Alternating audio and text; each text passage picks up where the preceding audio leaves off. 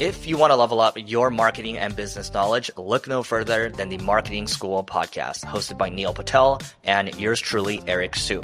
It is the #1 marketing podcast on Apple and number 15 on business in the United States.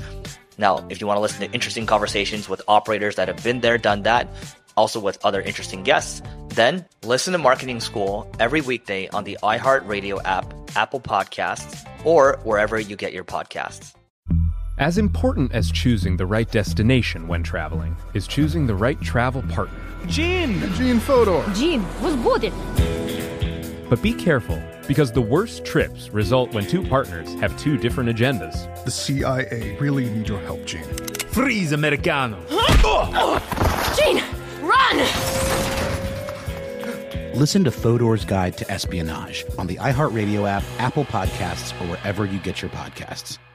Oh, hi, I'm Rachel Zoe, and my podcast, Climbing in Heels, is back and better than ever. You might know me from the Rachel Zoe Project, or perhaps from my work as a celebrity stylist. And guess what? I'm still just as obsessed with all things fashion, beauty, and business. Climbing in Heels is all about celebrating the stories of extraordinary women, and this season is here to bring you a weekly dose of glamour, inspiration, and fun. Listen to Climbing in Heels every Friday on the iHeartRadio app, Apple Podcasts, or wherever you get your podcasts. I'm Tamika D. Mallory. And it's your boy, my son, the General. And we are your hosts of TMI. And catch us every Wednesday on the Black Effect Network, breaking down social and civil rights issues, pop culture, and politics in hopes of pushing our culture forward to make the world a better place for generations to come. Listen to TMI on the Black Effect Podcast Network, iHeartRadio app, Apple Podcasts, or wherever you get your podcasts. That's right.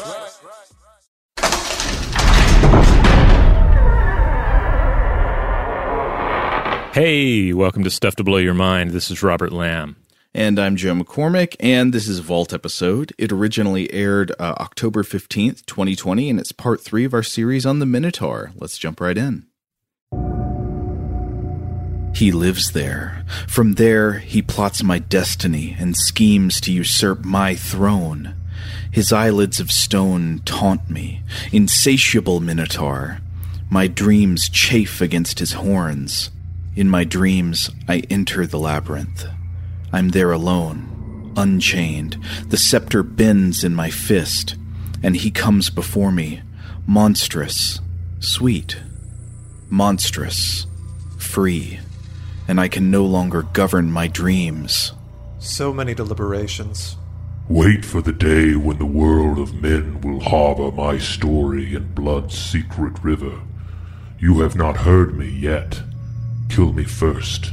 Now you provoke me, as if you're plotting some kind of scheme. I've made up my mind.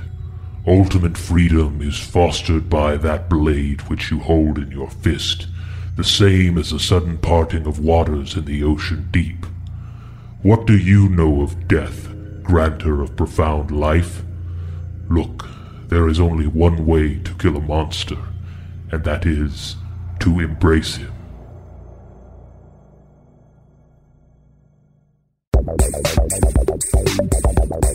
Welcome to Stuff to Blow Your Mind, a production of iHeartRadio.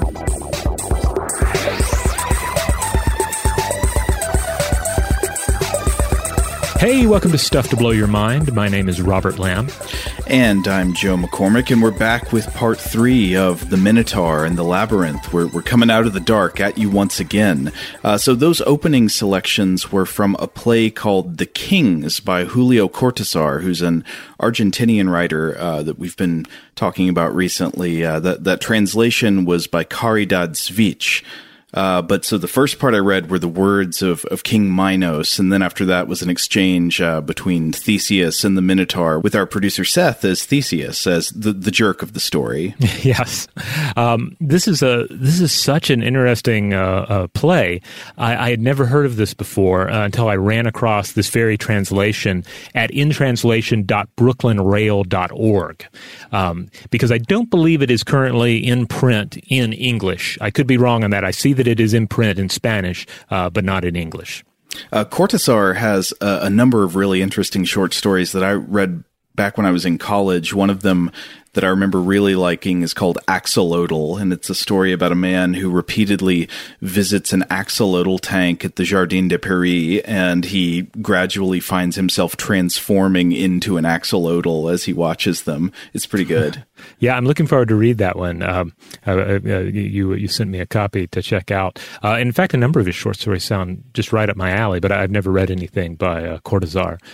Now, another fun thing about this, so some of you might remember that we had an opening reading on a previous episode about the Minotaur from Borges, The House of Asterion.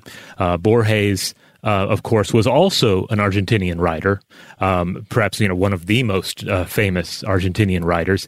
And it's interesting that this play, The Kings, or Los Reyes, was published in 1947, just a year after Borges wrote that story to begin with, The House of Asterion. Is there like an implication of inspiration or common inspiration between the two? Well, I was looking into this because I think a lot of people assumed that Cortázar was inspired by The House of Asterion. Borges himself actually published the play alongside Asterion in the literary journal that he edited in 1947. But I was looking at an article titled "The Incessant Return of the Minotaur" by Amy Fraser Yoder, and it just keeps coming back. Yeah, and they write that while it was often assumed that Borges' story influenced Cortázar, there's evidence from letters between Cortázar and Borges that Cortázar might not have read Borges' story previously. So there might be more convergence here than inspiration, but still, it seems that Borges was very much a fan of this piece. I mean, he published it, and obviously, how could Borges not like an entire play with all of this beautiful, poetic language and contemplation of the labyrinth and the various kings that are caught within its grasp? Really, this is what I was just telling you earlier before we started hitting record. You could print this play out, you could throw a dart at it, and you could find something beautiful. There's this whole stretch where, because I should point out that the Minotaur and Theseus have a very long conversation, considering that most of the time it's just about them fighting. They have a long conversation in this play, and there's this whole bit about the string that Theseus has wound out behind him, so that he can return, so that he can escape the labyrinth, about how it is like a river flowing out to the ocean. Wow. So and then the ocean is also the Minotaur's sister. There's just a lot of beautiful stuff in it. So even if you're not really into reading a lot of unproduced plays, you should. I recommend you check this out at the website we mentioned earlier. And if you've had a chance to see it, that sounds awesome. I'd love to hear about it. That's interesting that you mentioned the twine as a river, because that goes back to in Ovid's telling of the story when he's talking about Daedalus's design of the labyrinth. He describes it as like a river that twists and turns back and forth, and waters that churn in upon themselves, going this way and that. Ah, that's right. That's right. So this is indeed our third episode on the Minotaur, and we wanted to, I guess, kick things off here first of all with that brief reading, but also just to discuss pop culture Minotaurs a little bit, and cultural Minotaurs of the more modern era in a little bit more detail. As far as just cinema goes, I have to say I think it's really hard to find a quality Minotaur in a film or TV. I don't know if you've had the same experience, Joe, but I feel like even when the costume or the CGI or overall presentation is solid enough, and Lord knows it often isn't, Minotaurs are often presented as just mere beastly brutes, They're and a big part of that is that they are not in the labyrinth. Yes, a Minotaur out of its labyrinth is like a hermit crab out of its shell. It's just not even really the same creature, is it? Mm-hmm. The best on-screen Minotaur I can think of is actually one that we mentioned in the first episode, which is the one in Jim Henson's Storyteller, Greek Myths, with Michael Gambon as Daedalus, I think, or at least as the storyteller. And that one is really good because you don't get too much of a look at the Minotaur. I think as it should be, it should be glances here and there, or glances or glimpses, whichever I meant to say. But the glimpses you do get are full of terror and pity. It's very good. It conveys sort of both of the meanings of the story as we read it today.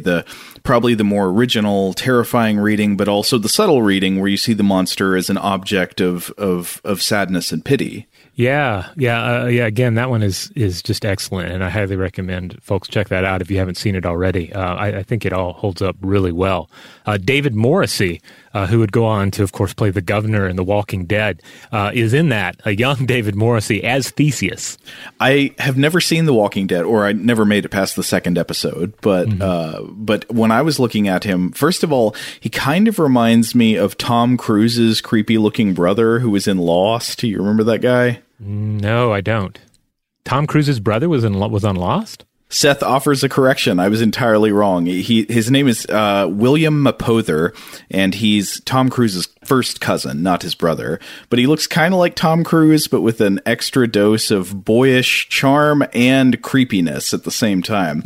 And he played a role in Lost that was, I don't know, Lost ultimately was such a betrayal, but there was a really good moment in the first season involving his character. But anyway, I thought he kind of looked like him. And in any case, he does look like a jock bully, which is kind of what Theseus is.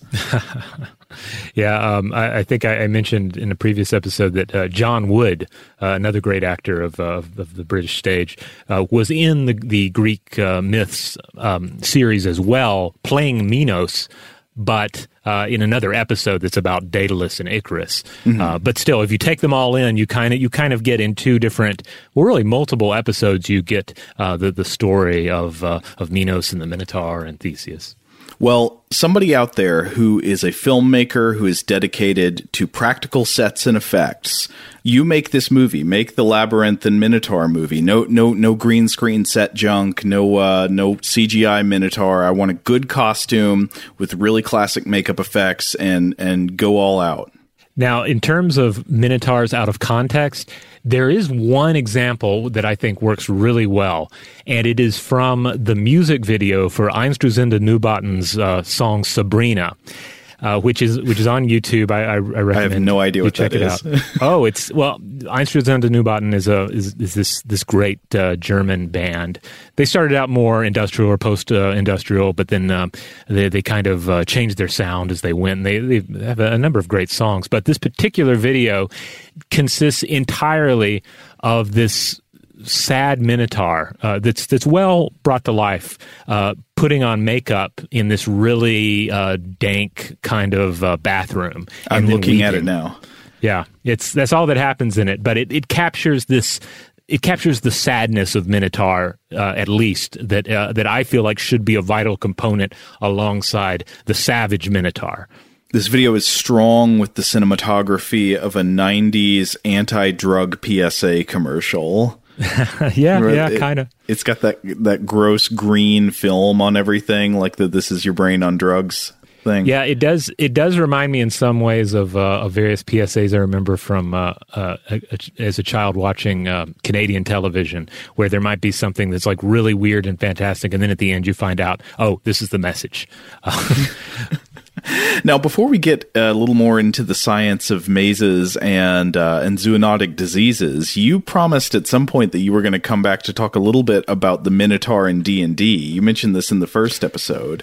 Oh, yeah. So if the error is to take the Minotaur out of its place and just present it as a mere brute, Dungeons & Dragons has certainly been guilty of that. And not only Dungeons & Dragons, but just individual dungeon masters who, of course, have the right. Power to take a Minotaur and drop him in anywhere. You go into the inn. The innkeep is a Minotaur. Right. Ask you what you'd like to drink. Yeah. So I mean, there's a lot of room to to misuse the Minotaur, at an individual level. But I will say that at least in the 5th edition, I can't really speak to earlier editions because I just don't have those numbers in my head. But in the most recent edition, they do have a very high wisdom score, and they have an ability called Labyrinthine Recall. So the Minotaur can perfectly recall any path it has traveled, which I feel like that ability, at the very least, it is a nudge to the dungeon master. Hey, you should put this Minotaur somewhere where it can take advantage of this. You should create some sort of labyrinth, be that labyrinth an actual, stone dungeon, or perhaps something like a hedge maze, or like a really, complicated city. I mean, there's so many different directions you could go in there. And in terms of actual adventure modules and campaigns, the campaign Out of the Abyss does put Minotaurs in a place referred to as the Labyrinth, which is very nice, and I thought they did a good job in that. The Labyrinthine Recall thing seems like it would also close to the adventurers the option of certain strategic responses to the Minotaur. Like, you can't do to the Minotaur what Danny does to Jack at the end of the Shining movie, right? You can't get him turned around in his own maze. Like, he's going to know his way around. Yeah, he is the ultimate master of this location, unless you have some sort of privileged knowledge or magical abilities that have been gifted to you by other parties. So I was thinking about mazes, and I actually had an etymological question that I had to look up, because I was wondering, are the English words maze and amaze, as in amazing, related? And it turns out that they are. They probably do come from the same linguistic root. So by around the beginning of the 14th century, the noun maze meant something like a delusion or a bewilderment, a confusion. And this is related to the Old English verb amasian, or A-M-A-S-I-A-N, meaning to confuse. And so the origins of this word are not exactly clear. I saw one comparison on the online etymological dictionary to a Norwegian word, mass, M-A-S, or mace, meaning exhausting labor, which I thought would be a kind of interesting place for that concept to come from. But apparently maze came to have its current meaning in English, meaning something like a labyrinth, a structure with branching paths, around the end of the 14th century. But so now you know, like, amazement is related to amaze. They're the same thing, and they come from the idea of bewilderment, confusion, and being confounded. Oh, wow. But hey, practical survival question. Imagine you are not Theseus, you're not armed with a sword or whatever, you don't have a ball of twine to make your way out of a maze. If you were just one of the Athenian youths, finding yourself trapped in an unfamiliar maze, could you get out? Is there actually a strategy for optimizing the solution of a maze? Other than trying to cut through walls, obviously you can't do that. Well, I mean, I think a lot of us have heard the whole only take right-hand turns, right? Keep turning right. Exactly. So it depends on how the maze is constructed, but that actually is a successful strategy. For most mazes, the solution, if you don't have a ball of twine, is what's known as the right-hand rule, and that's actually arbitrary. It could be the right hand or the left-hand rule, but it's as simple as this. So you reach out with your right hand and you touch the right side wall of the corridor, and then you just proceed forward without ever taking your hand off the wall. So if you come to a dead end, you pivot around with your hand still touching the right side of the wall. Again, the same thing would work with the left hand. It's also known as the wall follower algorithm. And always following the same wall surface will mean that you bear in the same direction at every turn, which is what you were saying. If you always make the right turn, eventually you will find your way out. This will even if you hit a dead end, you'll double back on your path. And if you keep following this method, you could actually solve the maze even blindfolded, because it doesn't matter what orientation you have mentally, you will just always be executing a new pathway unless you're trying to get yourself out of a dead end. But there is a catch here, and the catch is that for this to work, the maze has to be what they call simply constructed. And what that means is all of the walls of the maze are connected to the outer wall or to each other. And this method will not necessarily work in a maze with what are called island walls, walls that are not connected to the outer boundary. And with these types of mazes, you can just end up going in circles around a wall segment in the middle. I've actually read about some funny cases of people going into corn mazes, these things for fun, or hedge mazes, and they get stuck in there and they try to use the wall follower pathway to get out, but they get stuck in there because they're just tracing around some isolated internal wall that doesn't connect to the outer walls. Forced to wander forever until the Fall Festival employees come and retrieve you. But there is another catch. So even if you are in a maze with island walls that don't connect to the outer boundary, you can still use the right-hand rule if you use it beginning at the entrance. Because if you start at the entrance and you stick to it, you will never actually start following an island wall to begin with, because you'll always be attached to a wall that's attached to the exterior boundary. So if you start doing the right-hand rule at the entrance, it will work.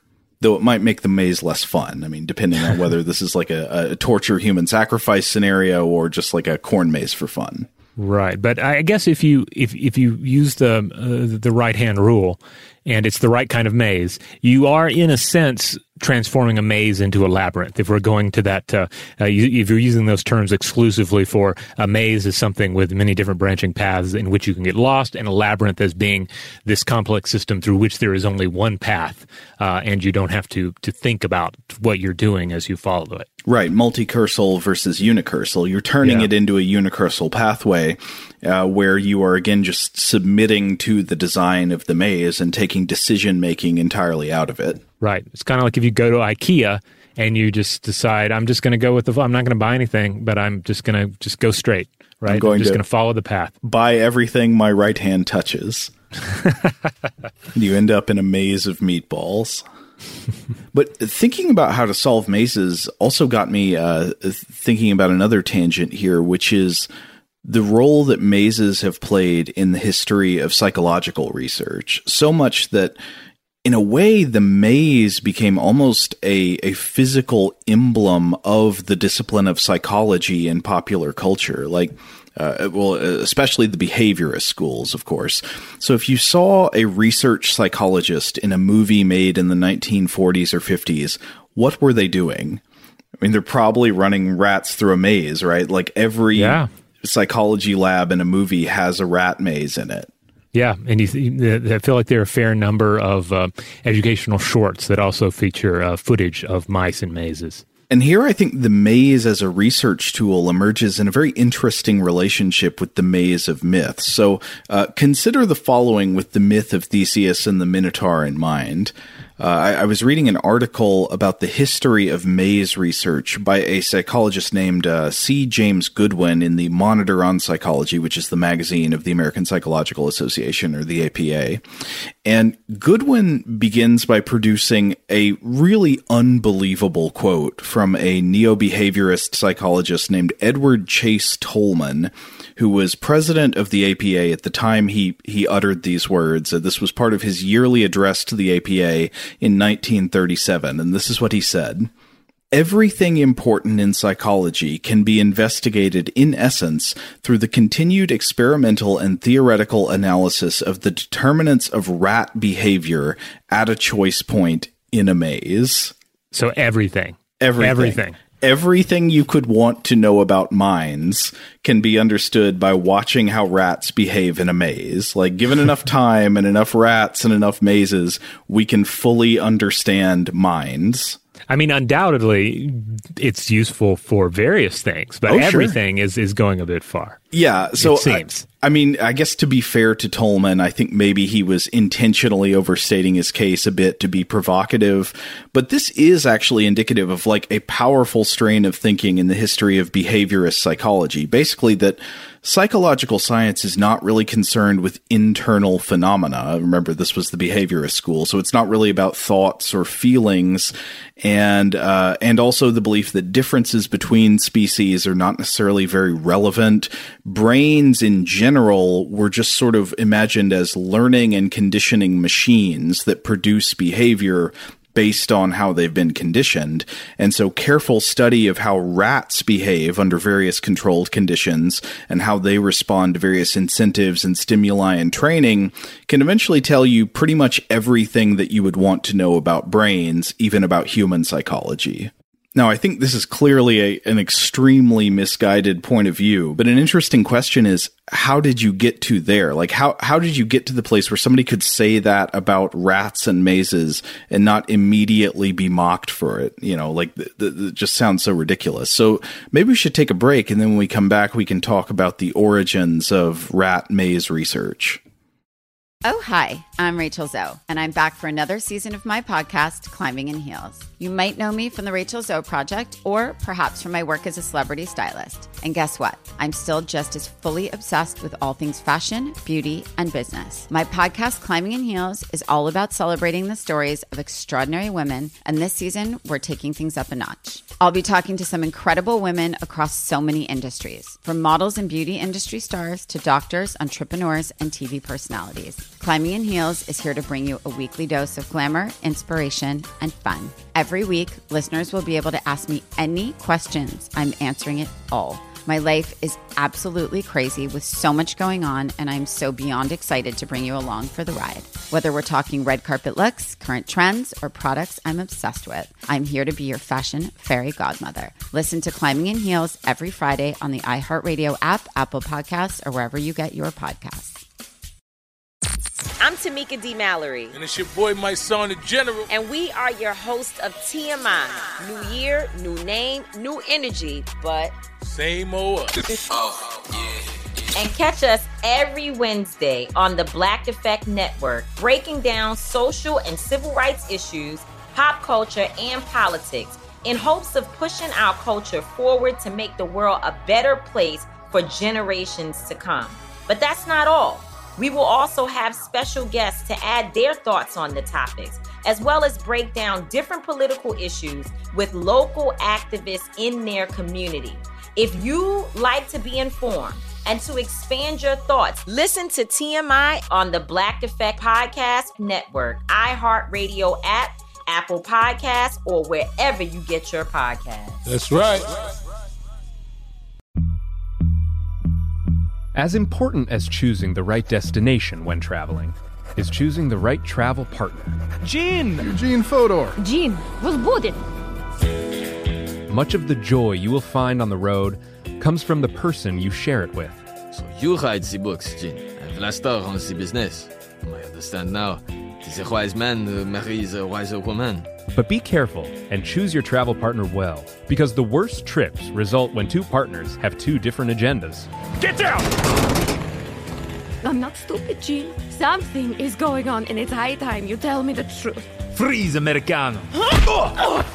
Gene, run! So travel before it's too late. Your money will return, your time won't, and we're all too quickly approaching that final destination. Listen to Fodor's Guide to Espionage on the iHeartRadio app, Apple Podcasts, or wherever you get your podcasts. If you want to level up your marketing and business knowledge, then look no further than the Marketing School podcast hosted by Neil Patel and yours truly, Eric Su. It is the #1 marketing podcast in the United States and number 15 on business in the United States. And it has amazing guests such as Alex Hormozi, Layla Hormozi, Cody Sanchez. We pull in these amazing interviews with other people that are not only great marketers, but actual operators. And the icing on the cake is Neil and myself were also operators as well. So we share learnings from the trenches. We share secrets that we otherwise wouldn't be sharing with other people. And we also share other advantages that will help you get ahead of your competition. So all you have to do is listen to Marketing School every weekday on the iHeartRadio app, Apple Podcasts, or wherever you get your podcasts. All right, we're back. So, how did we get so many mice in these mazes? Okay, so I mentioned this article by C. James Goodwin, and Goodwin writes in his article that most historians of science agree that the animal maze as a research tool was really pioneered in the 1890s by researchers at Clark University.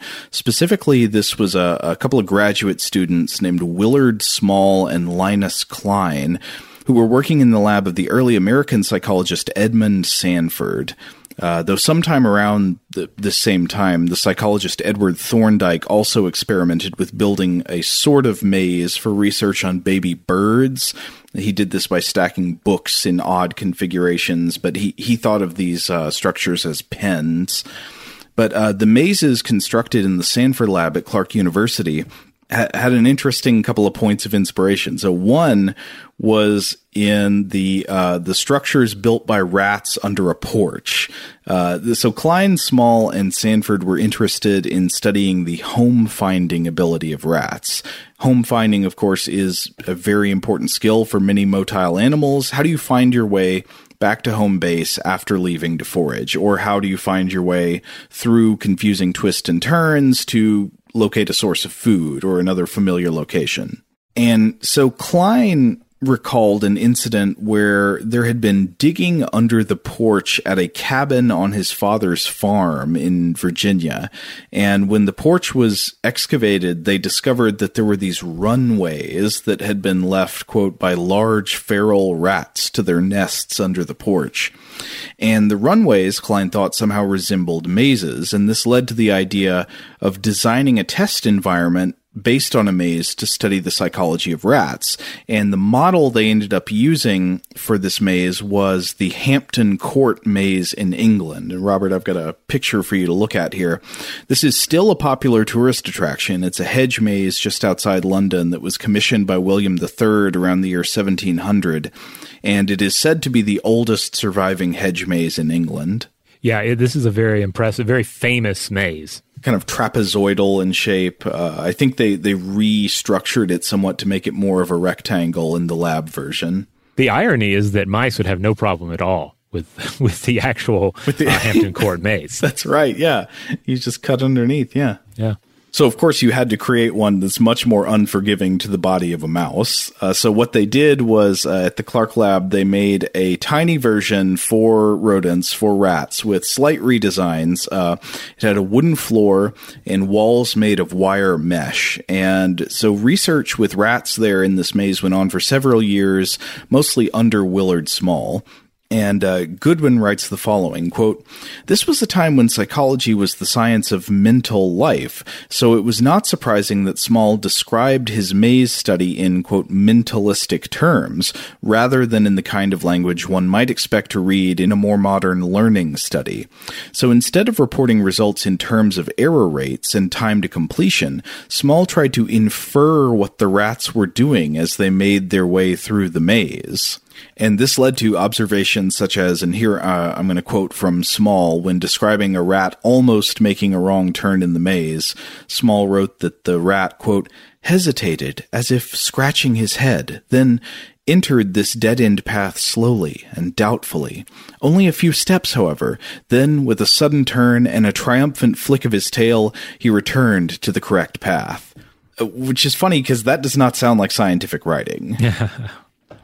Yes, hesitated as if scratching his head. Yes. Yeah, the triumphant flick of his tail. I mean, this is a kind of qualitative description that's unusual to more modern psychological methods, where in modern psychological methods, you would try to turn everything into unambiguous quantitative data points and remove the subjective judgment of the researcher as much as possible. But here, Small is just saying, like, I wonder what little Mr. Rat is thinking as he goes to the left or the right. Well, I think he feels triumphant now. I think he feels like a big, strong rat now. I know. He's getting dangerously close to writing a Smashing Pumpkins song. You know, I've always had questions about that song, because if the world is a vampire sent to drain, what is it drain-ing? The world contains everything, doesn't it? The way the world is invoked there. It's like the sum total of existence is sent to drain. What's outside of itself to drain? Oh, I think it is outer reality versus inner reality, right? Oh, okay. It's noumena and phenomena. Yeah, I guess so. That's the way I always interpret it. I mean, not that I spent a lot of time really analyzing the lyrics of that song, but that would be my guess. So the phenomena is a vampire sent to drain the noumena. Okay. Yeah. Or I guess you could say the maze or the cage is the thing, the environment that contains the rat or the minotaur, what have you. Here's a twist. What if that song is sung from the point of view of a minotaur? like among the Athenian youths, there is a secret destroyer. I don't think I even looked for actual Minotaur songs. There may be some really good ones out there, and I just don't know about them. Is there not a Misfits song? Let's see here. Is there? They just say the Minotaur and then Uyu, and then it's the Minotaur again or something. Seems like I can't really find much of anything. But yeah, whether you're talking about the standards of modern research today or the behaviorist research that would come into vogue in the 20th century, in any case, you would not want to say, I think that the rat is thinking that the world is a vampire sent to drain. You just want to neutrally describe unambiguous objective behaviors and avoid being anthropomorphic. And Small's research was criticized even by some people at the time for being anthropomorphic, like trying to inhabit the mind of the rat as if it had human thoughts. Nevertheless, Small made some interesting and influential discoveries, and these included the idea that rats could learn navigation and home finding with very little reliance on their sense of sight. 2 of the rats in his study group were blind, and yet they learned the maze just as well as the sighted rats. And the use of senses other than sight can make sense when you consider that rats are often navigating almost completely dark spaces or navigating spaces at night, under floorboards and so forth. And Small believed he had established with his research that rats learned through a gradual accumulation of direct associations between sensory stimuli in the maze and patterns of success. And this would later prove foundational to the behaviorist school of psychology, which was very focused on associative learning and gradual conditioning as the root of animal behavior. But probably more important than what these studies actually found in their conclusions was the precedent they set for research methods, because Small's research led to this huge surge in maze research, much of which used rats as the study animal. The most classic variation is that you can mess around with independent variables to create an average learning curve for rats by, you run rats through a maze multiple times and you chart the time it takes them to complete the maze and the number of errors they make along the way with each successive attempt, which is a very useful tool for studying a certain kind of learning and how various things affect that kind of learning, like drugs and so forth. But some maze studies also used other animals. At the very simple end, we've talked before about the sort of maze-like research done on worms that was focused on planaria. This was the origin, actually, of the memory transfer research of James McConnell that we talked about in a couple of full-length episodes that you can check out in our archive called Devourer of Memories. But the short version is that the American psychologist James McConnell believed he had discovered that memories in the form of learned associations could be transferred from one flatworm to another via cannibalism. So you teach one flatworm, grind it up, feed it to another flatworm, and it learns, eat your brains and gain your knowledge. Later research threw some doubts on that conclusion, but there's still interesting ongoing research today hinting that planaria might possibly retain memories after having their heads cut off. So there might be some kind of memory in the bodies that's not just in the brain. And of course, at the opposite end of the scale, you've got studies that actually put humans in full-size mazes, with consent, of course, to study their behavior. But anyway, this huge surge in maze research led to regimes that meant a researcher could make a claim like the one Tolman made in 1937, the idea that basically all you need to study psychology is some rats in a maze, and he could say that and still be taken seriously. Tolman's assertion, of course, seems, again, ridiculous on its face today, but maze research does still remain very important, especially in narrower domains like animal motor behavior, problem-solving, spatial memory, and things like that. And mazes are used in studying the effects of particular drugs on behavior, so like you could say, does this anti-anxiety drug cause a rat or a crayfish to take one path or the other rather than, freezing paralyzed at a T-junction? Or does a drug promote obsessive recurring checks of the same path and things like that? Now, in looking at what kind of maze research is going on today, I came across one thing that I was thoroughly amazed by and very disturbed by, which is this invention known as automated T-mazes. I guess there's actually nothing more nefarious about this than there is about a regular maze for research, but watching video of it somehow kind of bothered me. Basically, an automated T-maze is a robot maze with movable walls that can be raised and lowered to alter the maze path as the animal proceeds. And I don't know, it feels very House of Leaves to me. Yeah, I don't think we brought up House of Leaves yet, by the way, but that is a great use of a maze and a minotaur as a literary example. I'm actually in the middle of reading it right now for the first time, so I haven't finished yet. I don't want to spoil too much for people, but yeah. The middle of that book is a good place to be because the book is intentionally, quite intentionally, is a labyrinth. And you are supposed to, I think, feel to a certain extent lost within it and haunted within it. It's one of the more unnerving things I think I've read over the past 10 years. Oh, yeah. Extremely creepy. Now, in terms of labyrinths that change and move around you, first of all, I think Daedalus would be proud. This is exactly the sort of thing that you could imagine, the great inventor having created. It also reminds me of the wonderful cinematic maze that we find in Jim Henson's Labyrinth. In the early phases of that, they go through, Sarah goes through different parts of the labyrinth to try to get to the Goblin City to rescue her brother. But there's one section in particular where she begins to realize that she can't mark the path behind her because the path keeps changing. Goblins keep moving things around, moving stones that she's marked, or even just seemingly magically, she'll turn around and what was once a passage is now just a blank wall. I recall this being a plot point in the movie Cube as well. Oh, yes, the very, very Cube-like as well, this video. There's no Minotaur in Cube, but there should have been. Well, in a way, there are a lot of, all the traps are kind of like mini Minotaurs. They are killing instruments. And again, coming back to the idea that the Minotaur is sort of the kill function of the labyrinth. It just has a lot of little kill functions instead of one great all-encompassing kill function.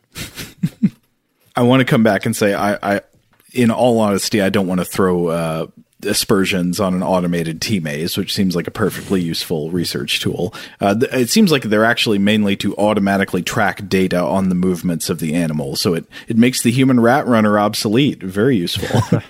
But before we move on from rats and mazes, I wanted to talk about one more thing that I found interesting, and it ties into something I know you've covered on at least one older episode, Rob, which was the idea of cargo cult science that was explored in this famous talk given by the physicist Richard Feynman in 1974. He was giving a commencement address to Caltech. I guess it was the graduating class or something, and that's usually who it would be at a commencement address. I don't know why I said probably.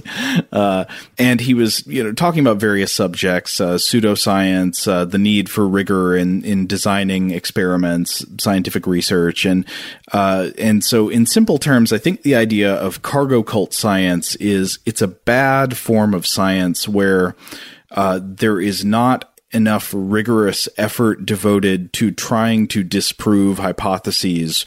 Rather, basically you just kind of establish a hypothesis based on what data you've already collected, and then further occurrences of the same types of data are taken as confirmation of the hypothesis.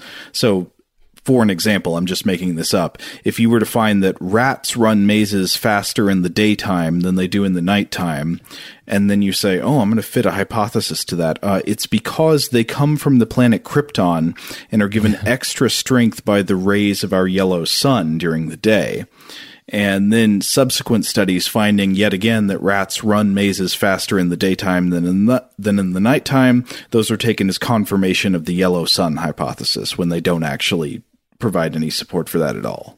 So in general, Feynman in this speech is advocating that researchers adhere to more rigorous methods to rule out false positives and things like that, and they avoid the temptation to rush to publish with sloppy experimental designs. And so I can read from the part of his speech here where he talks about rats and mazes. He says, quote, "There have been many experiments running rats through all kinds of mazes and so on, with little clear result.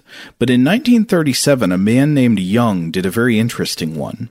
He had a long corridor with doors all along one side where the rats came in, and doors along the other side where the food was. He wanted to see if he could train the rats to go in at the third door down from wherever he started them off. So what he's looking for is a spatial relationship between the entrance door and the food reward door. Will they learn that inference? And Feynman continues, no. The rats went immediately to the door where the food had been the time before. The question was, how did the rats know?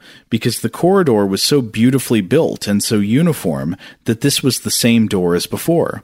Obviously, there was something about the door that was different from the other doors, so he painted the doors very carefully, arranging the textures on the faces of the doors exactly the same. Still, the rats could tell. Then he thought maybe the rats were smelling the food, so he used chemicals to change the smell after each run. Still, the rats could tell.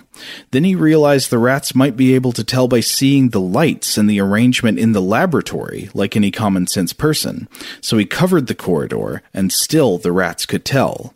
He finally found that they could tell by the way the floor sounded when they ran over it, and he could only fix that by putting his corridor in sand. So he covered one after another of all possible clues, and finally was able to fool the rats, so they had to learn to go in the third door. If he relaxed any of his conditions, the rats could tell. Now, from a scientific standpoint, this is an A#1 experiment. That is the experiment that makes rat-running experiments sensible, because it uncovers the clues that the rat is really using, not what you think it's using. And that is the experiment that tells exactly what conditions you have to use in order to be careful and control everything in an experiment with rat-running. I looked into the subsequent history of this research. The subsequent experiment, and the one after that, never referred to Mr. Young. They never used any of his criteria of putting the corridor on sand or being very careful. They just went right on running rats in the same old way, and paid no attention to the great discoveries of Mr. Young, and his papers are not referred to because he didn't discover anything about the rats. In fact, he discovered all the things you have to do to decipher something about rats. But not paying attention to experiments like that is a characteristic of cargo cult science. Now, just as a follow-up, I was reading an article by Ross Pomeroy on Real Clear Science that was about this story that Feynman tells, trying to identify who this unsighted researcher was.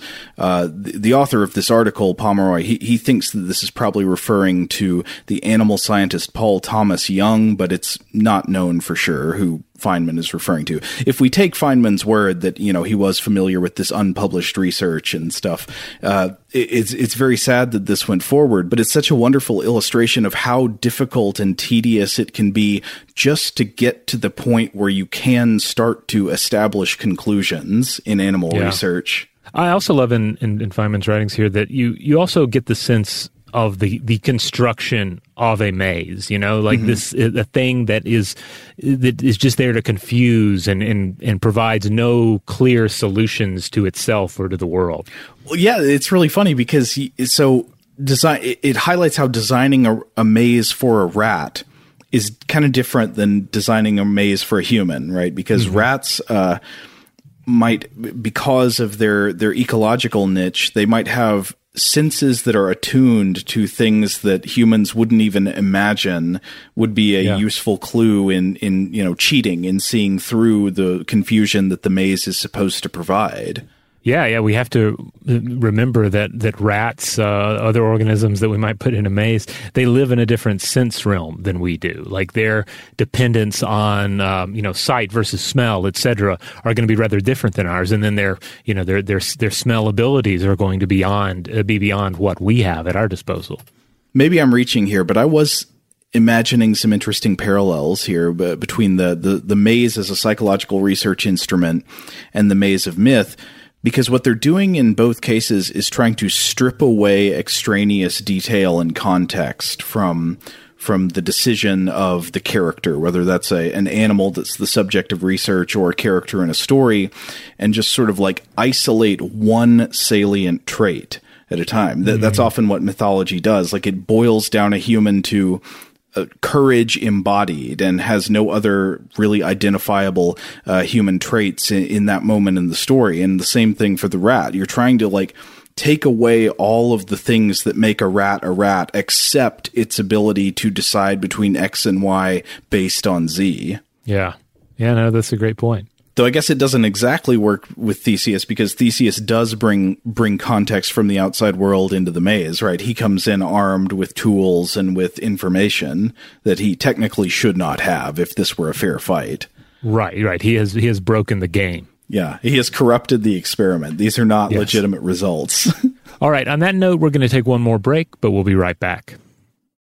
If you want to level up your marketing and business knowledge, then look no further than the Marketing School podcast hosted by Neil Patel and yours truly, Eric Su.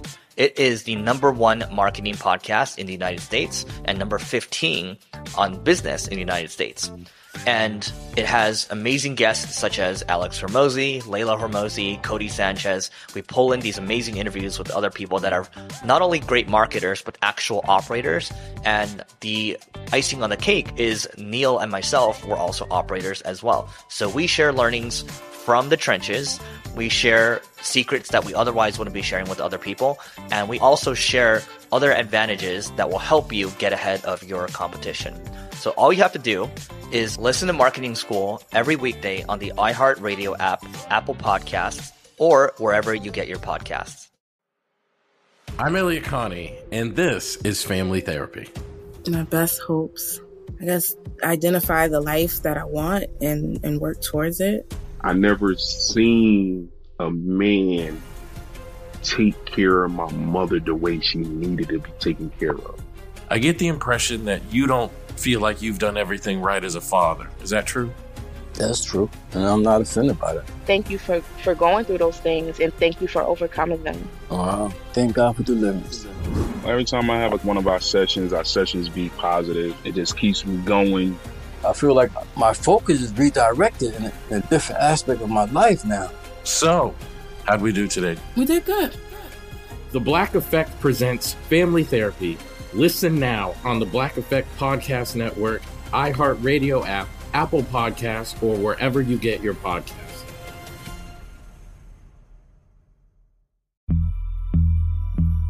As important as choosing the right destination when traveling is choosing the right travel partner. Eugene Fodor. Gene, was booted. Much of the joy you will find on the road comes from the person you share it with. So you write the books, Gene, and Vlastar runs the business. I understand now. The wise man marries a wiser woman. But be careful and choose your travel partner well, because the worst trips result when two partners have two different agendas. Get down! I'm not stupid, Gene. Something is going on, and it's high time you tell me the truth. Freeze, Americano. Gene, run! So travel before it's too late. Your money will return, your time won't, and we're all too quickly approaching that final destination. Listen to Fodor's Guide to Espionage on the iHeartRadio app, Apple Podcasts, or wherever you get your podcasts. I'm Tamika D. Mallory. And it's your boy, my son, the General. And we are your hosts of TMI.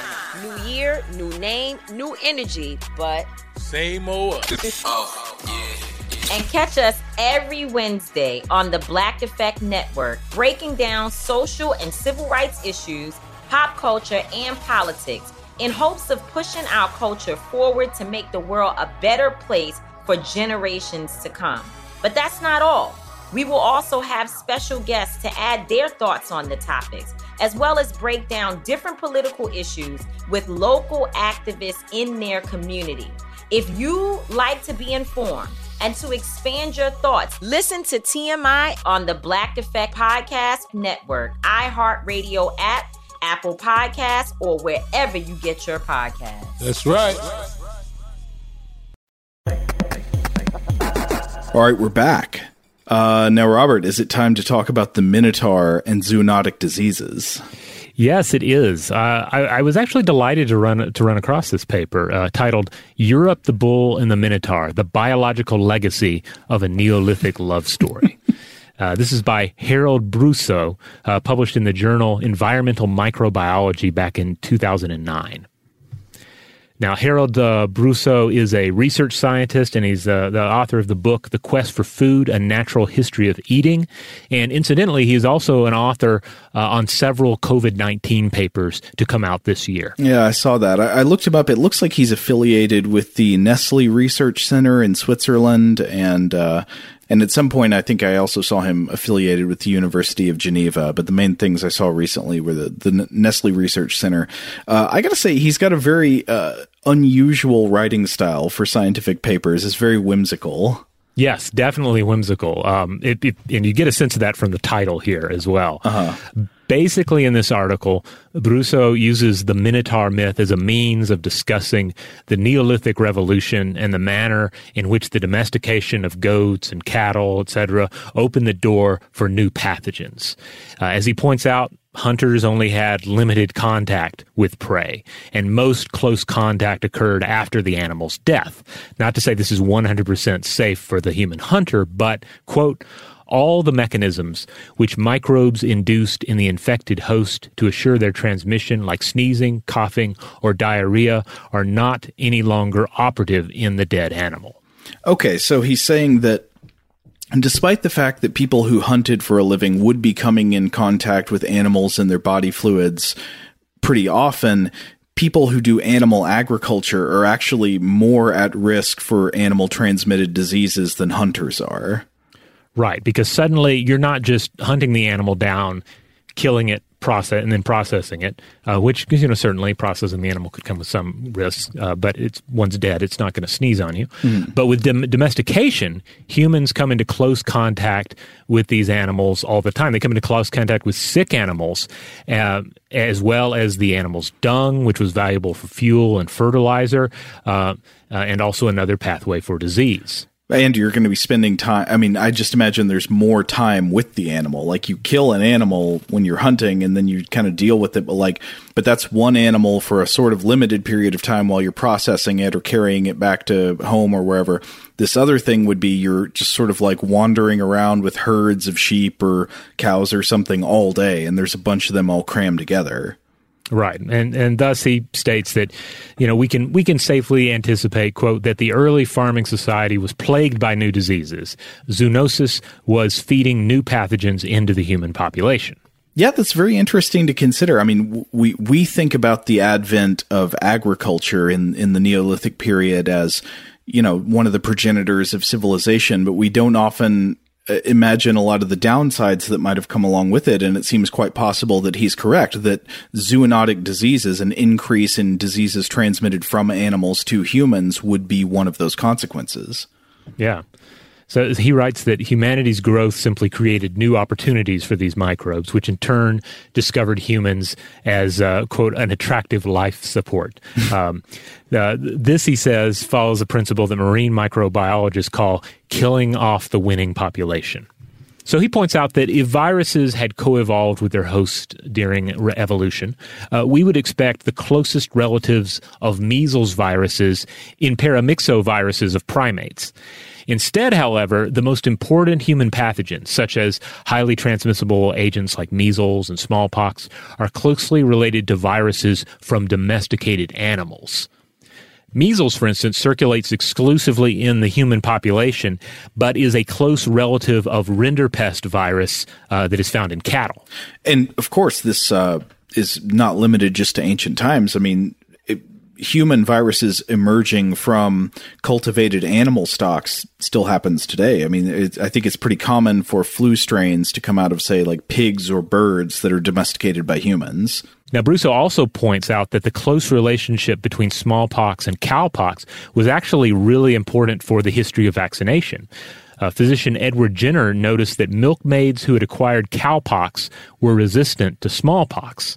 He also points out that tuberculosis is caused by the Mycobacterium tuberculosis complex, to which M. bovis belongs. And he lists several other examples and also discusses the idea popularized by Jared Diamond in Guns, Germs, and Steel, that Europeans brought with them their old world viruses, which they had generated out of their history of animal domestication, all this time spent in close confines with their domesticated species.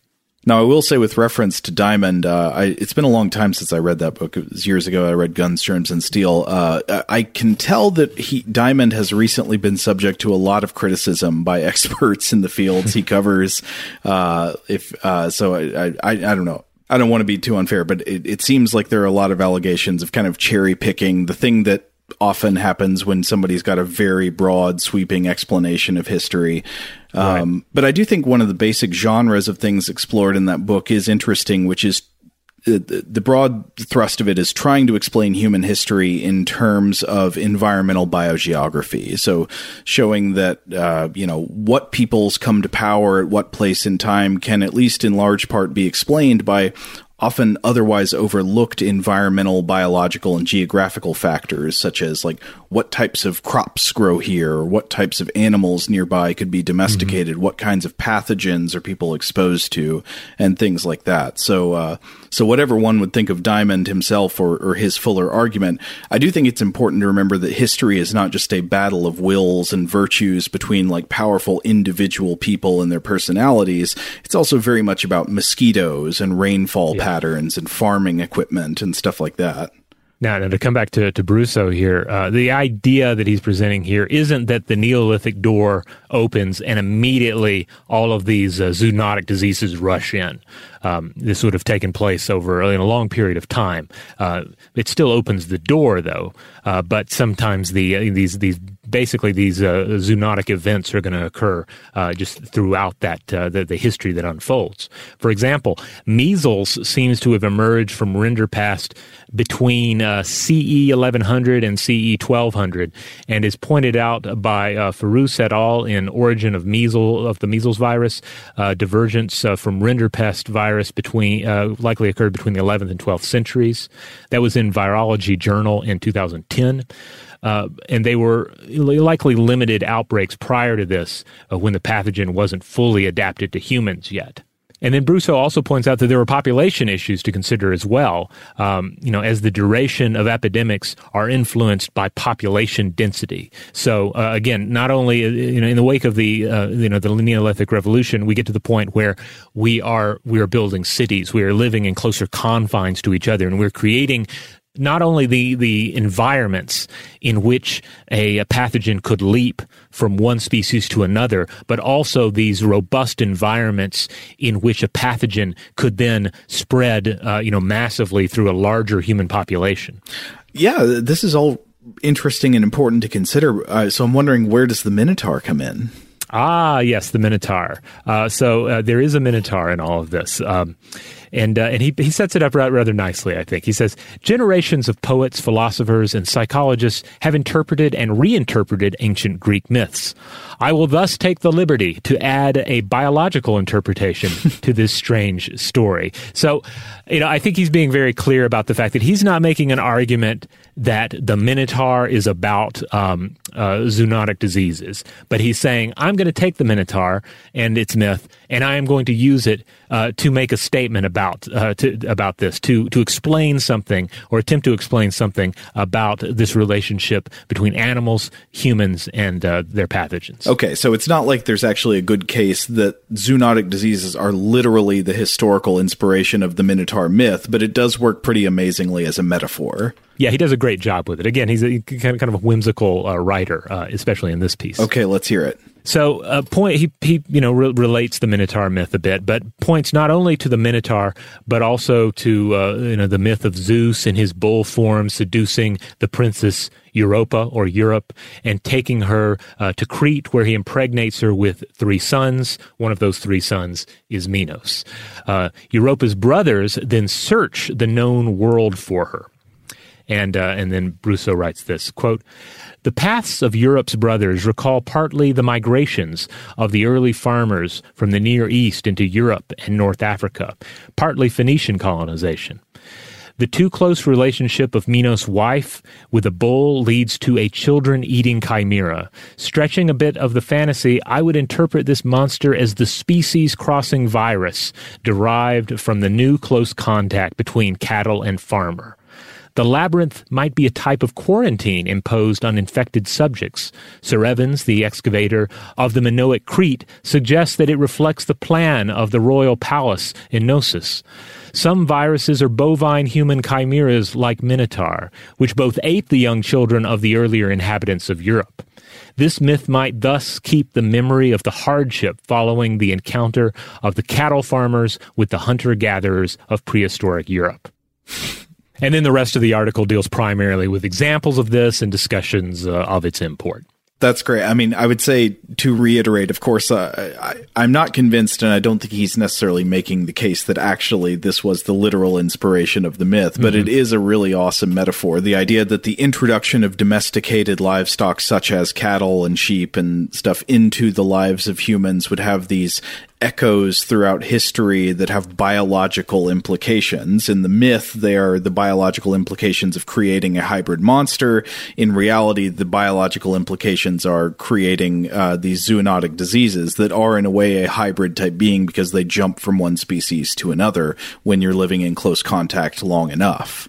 And even though the inspiration of the myth is probably not direct in any way, I mean, I do wonder about a kind of loose semi-conscious connection in that, like, isn't there always a sort of quiet, wordless unease about civilization and its products, and it just shows up again and again every generation, even while we enjoy the fruits of civilization, like we enjoy the stability of food supply and the opportunity for the diversification of labor and all of that, all the stuff we get from a settled urban existence, from agriculture, from technology and so forth. Isn't there in every generation a new expression of the feeling that something is kind of wrong with all this, that it is somehow perverted or dangerous, even monstrous, and that people should somehow get back to nature in one way or another? Some version of this philosophy is always there, it seems like. Yeah, I mean, really, to come back to the idea of the labyrinth itself and the other creations of Daedalus, there's this, there's so much of that science fictional energy, that anxiety concerning technology in this figure. You know, what if we created something that lifted us up on high, but also led to our destruction? What if we created something so elegantly designed that it was too confusing for even its creator to escape, that sort of thing? Yeah, totally. I mean, you could look at a million different kinds of technology as essentially the labyrinth, the thing that becomes so complicated it escapes the intentions of its creator. And I mean, an obvious place to look at that would be artificial intelligence. I mean, people often use the metaphor of Pandora's box there. Like, are you opening the box? Who knows what'll come out? But the labyrinth is also a pretty good metaphor for what's happening with AI. Yeah, and there is always the concern that there will be the Minotaur within it as well. The thing that is not just passively anti-human, but actively anti-human. Mm-hmm. But, I mean, it's easy to imagine that kind of thing with AI because at least AI reaches such a level of complexity that you're imagining it almost as an agent that you can't control, you know. I think you can even apply this idea of our perennial anxiety or suspicions about the downsides of civilization and its technological products to earlier innovations, even things as seemingly simple as agriculture, because in fact agriculture comes with tons of consequences that would not have been predicted by the people who invented it. It comes with risk of zoonotic diseases. It comes with changes in diet and how that affects human life and a million other things. Oh, yeah. I mean, many of the catastrophic problems that we're dealing with today in our world are, the end results of these initial revolutions. But you mentioned Pandora's box earlier, so I want to come back just one more time to Brousseau here, because he has this particularly haunting closing to the paper. And again, this is from 2009, in which he considers how modern global environmental changes will lead to another, quote, highly dynamic phase of viral transmissions into the human population. He writes, quote, "Viruses must be the dark side of the heritage from the Neolithic Revolution. To remain with Greek myths, they might correspond to a half-open Pandora's box, a poisoned gift of the bull god Zeus to mankind. Humans go now into a phase of globalization whose ecological impact might represent a full opening of this cursed box. Man is today a major evolutionary force, and we can safely anticipate that man-made environmental changes will lead to a new deal in our relationship with microbes. When the diseases had left the box, the Greek myth told that only hope remained in the box. Today, we are probably better served with science as our best defense against surprise attacks from the viral empire than with the principal hope." Ooh, I got some chills from that. I mean, to say nothing against hope, I mean, hope is good, but don't show up with a hope to a science fight. Yeah, or if you're going to bring hope in one hand, bring science in the other. All right, so there you have it. This was episode 3 of our journey through the labyrinth, our consideration of the Minotaur and the myth that it emerges out of, the culture it emerges out of, the various ideas that it is still stirring in the human imagination today. This one was a lot of fun. Yeah, totally. And we have got so much more October stuff for you. We're busting at the seams here. Yes. There's so we've got so many more ideas to go. I think we even still have a few ideas to come up with, but it's going to be a full month of Halloween related wonder. In the meantime, if you would like to check out other episodes of Stuff to Blow Your Mind, if you want to catch up on our current Halloween offerings, explore our past Halloween offerings or some of our past myth-related episodes, such as our study of the Medusa from earlier this year, well, you can find this podcast wherever you get your podcasts. And wherever that happens to be, we just ask that you rate, review, and subscribe. If you want to find us really quickly, you can just go to stufftoblowyourmind.com, and that will take you to the iHeart listing for this show. And if you do go there, there's a place you can click on somewhere on that page. It's kind of a labyrinth. You can click on store or merchandise or what have you. That'll take you to our t-shirt store where we have a few different designs with stuff like our logo, maybe a Medusa or two, that sort of thing. Huge thanks, as always, to our excellent audio producer, Seth Nicholas Johnson. If you would like to get in touch with us with feedback on this episode or any other, to suggest a topic for the future, or just to say hello, you can email us at contact@stufftoblowyourmind.com.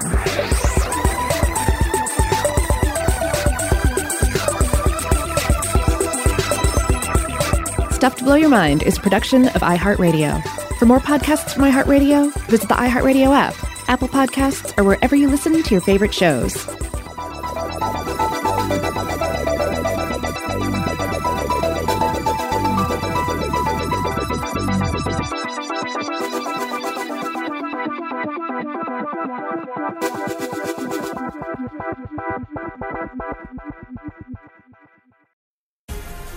The Black Effect presents Family Therapy, and I'm your host, Elliot Connie. Jay is the woman in this dynamic who is currently co-parenting 2 young boys with her former partner, David. David, he is a leader. He just don't want to leave me. But how do you lead a woman? How do you lead in a relationship? What's the blueprint? David, you just asked the most important question. Listen to Family Therapy on the Black Effect Podcast Network, iHeartRadio app, Apple Podcasts, or wherever you get your podcasts. I'm Tamika D. Mallory. And it's your boy, my son, the General. And we are your hosts of TMI. And catch us every Wednesday on the Black Effect Network, breaking down social and civil rights issues, pop culture, and politics in hopes of pushing our culture forward to make the world a better place for generations to come. Listen to TMI on the Black Effect Podcast Network, iHeartRadio app, Apple Podcasts, or wherever you get your podcasts. That's right. As important as choosing the right destination when traveling is choosing the right travel partner. Eugene Fodor. Gene, was good.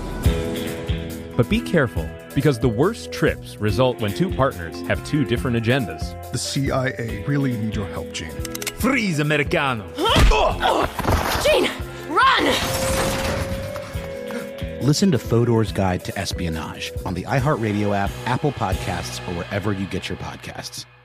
Oh, hi, I'm Rachel Zoe, and my podcast, Climbing in Heels, is back and better than ever. You might know me from the Rachel Zoe Project, or perhaps from my work as a celebrity stylist. And guess what? I'm still just as obsessed with all things fashion, beauty, and business. Climbing in Heels is all about celebrating the stories of extraordinary women, and this season is here to bring you a weekly dose of glamour, inspiration, and fun. Listen to Climbing in Heels every Friday on the iHeartRadio app, Apple Podcasts, or wherever you get your podcasts.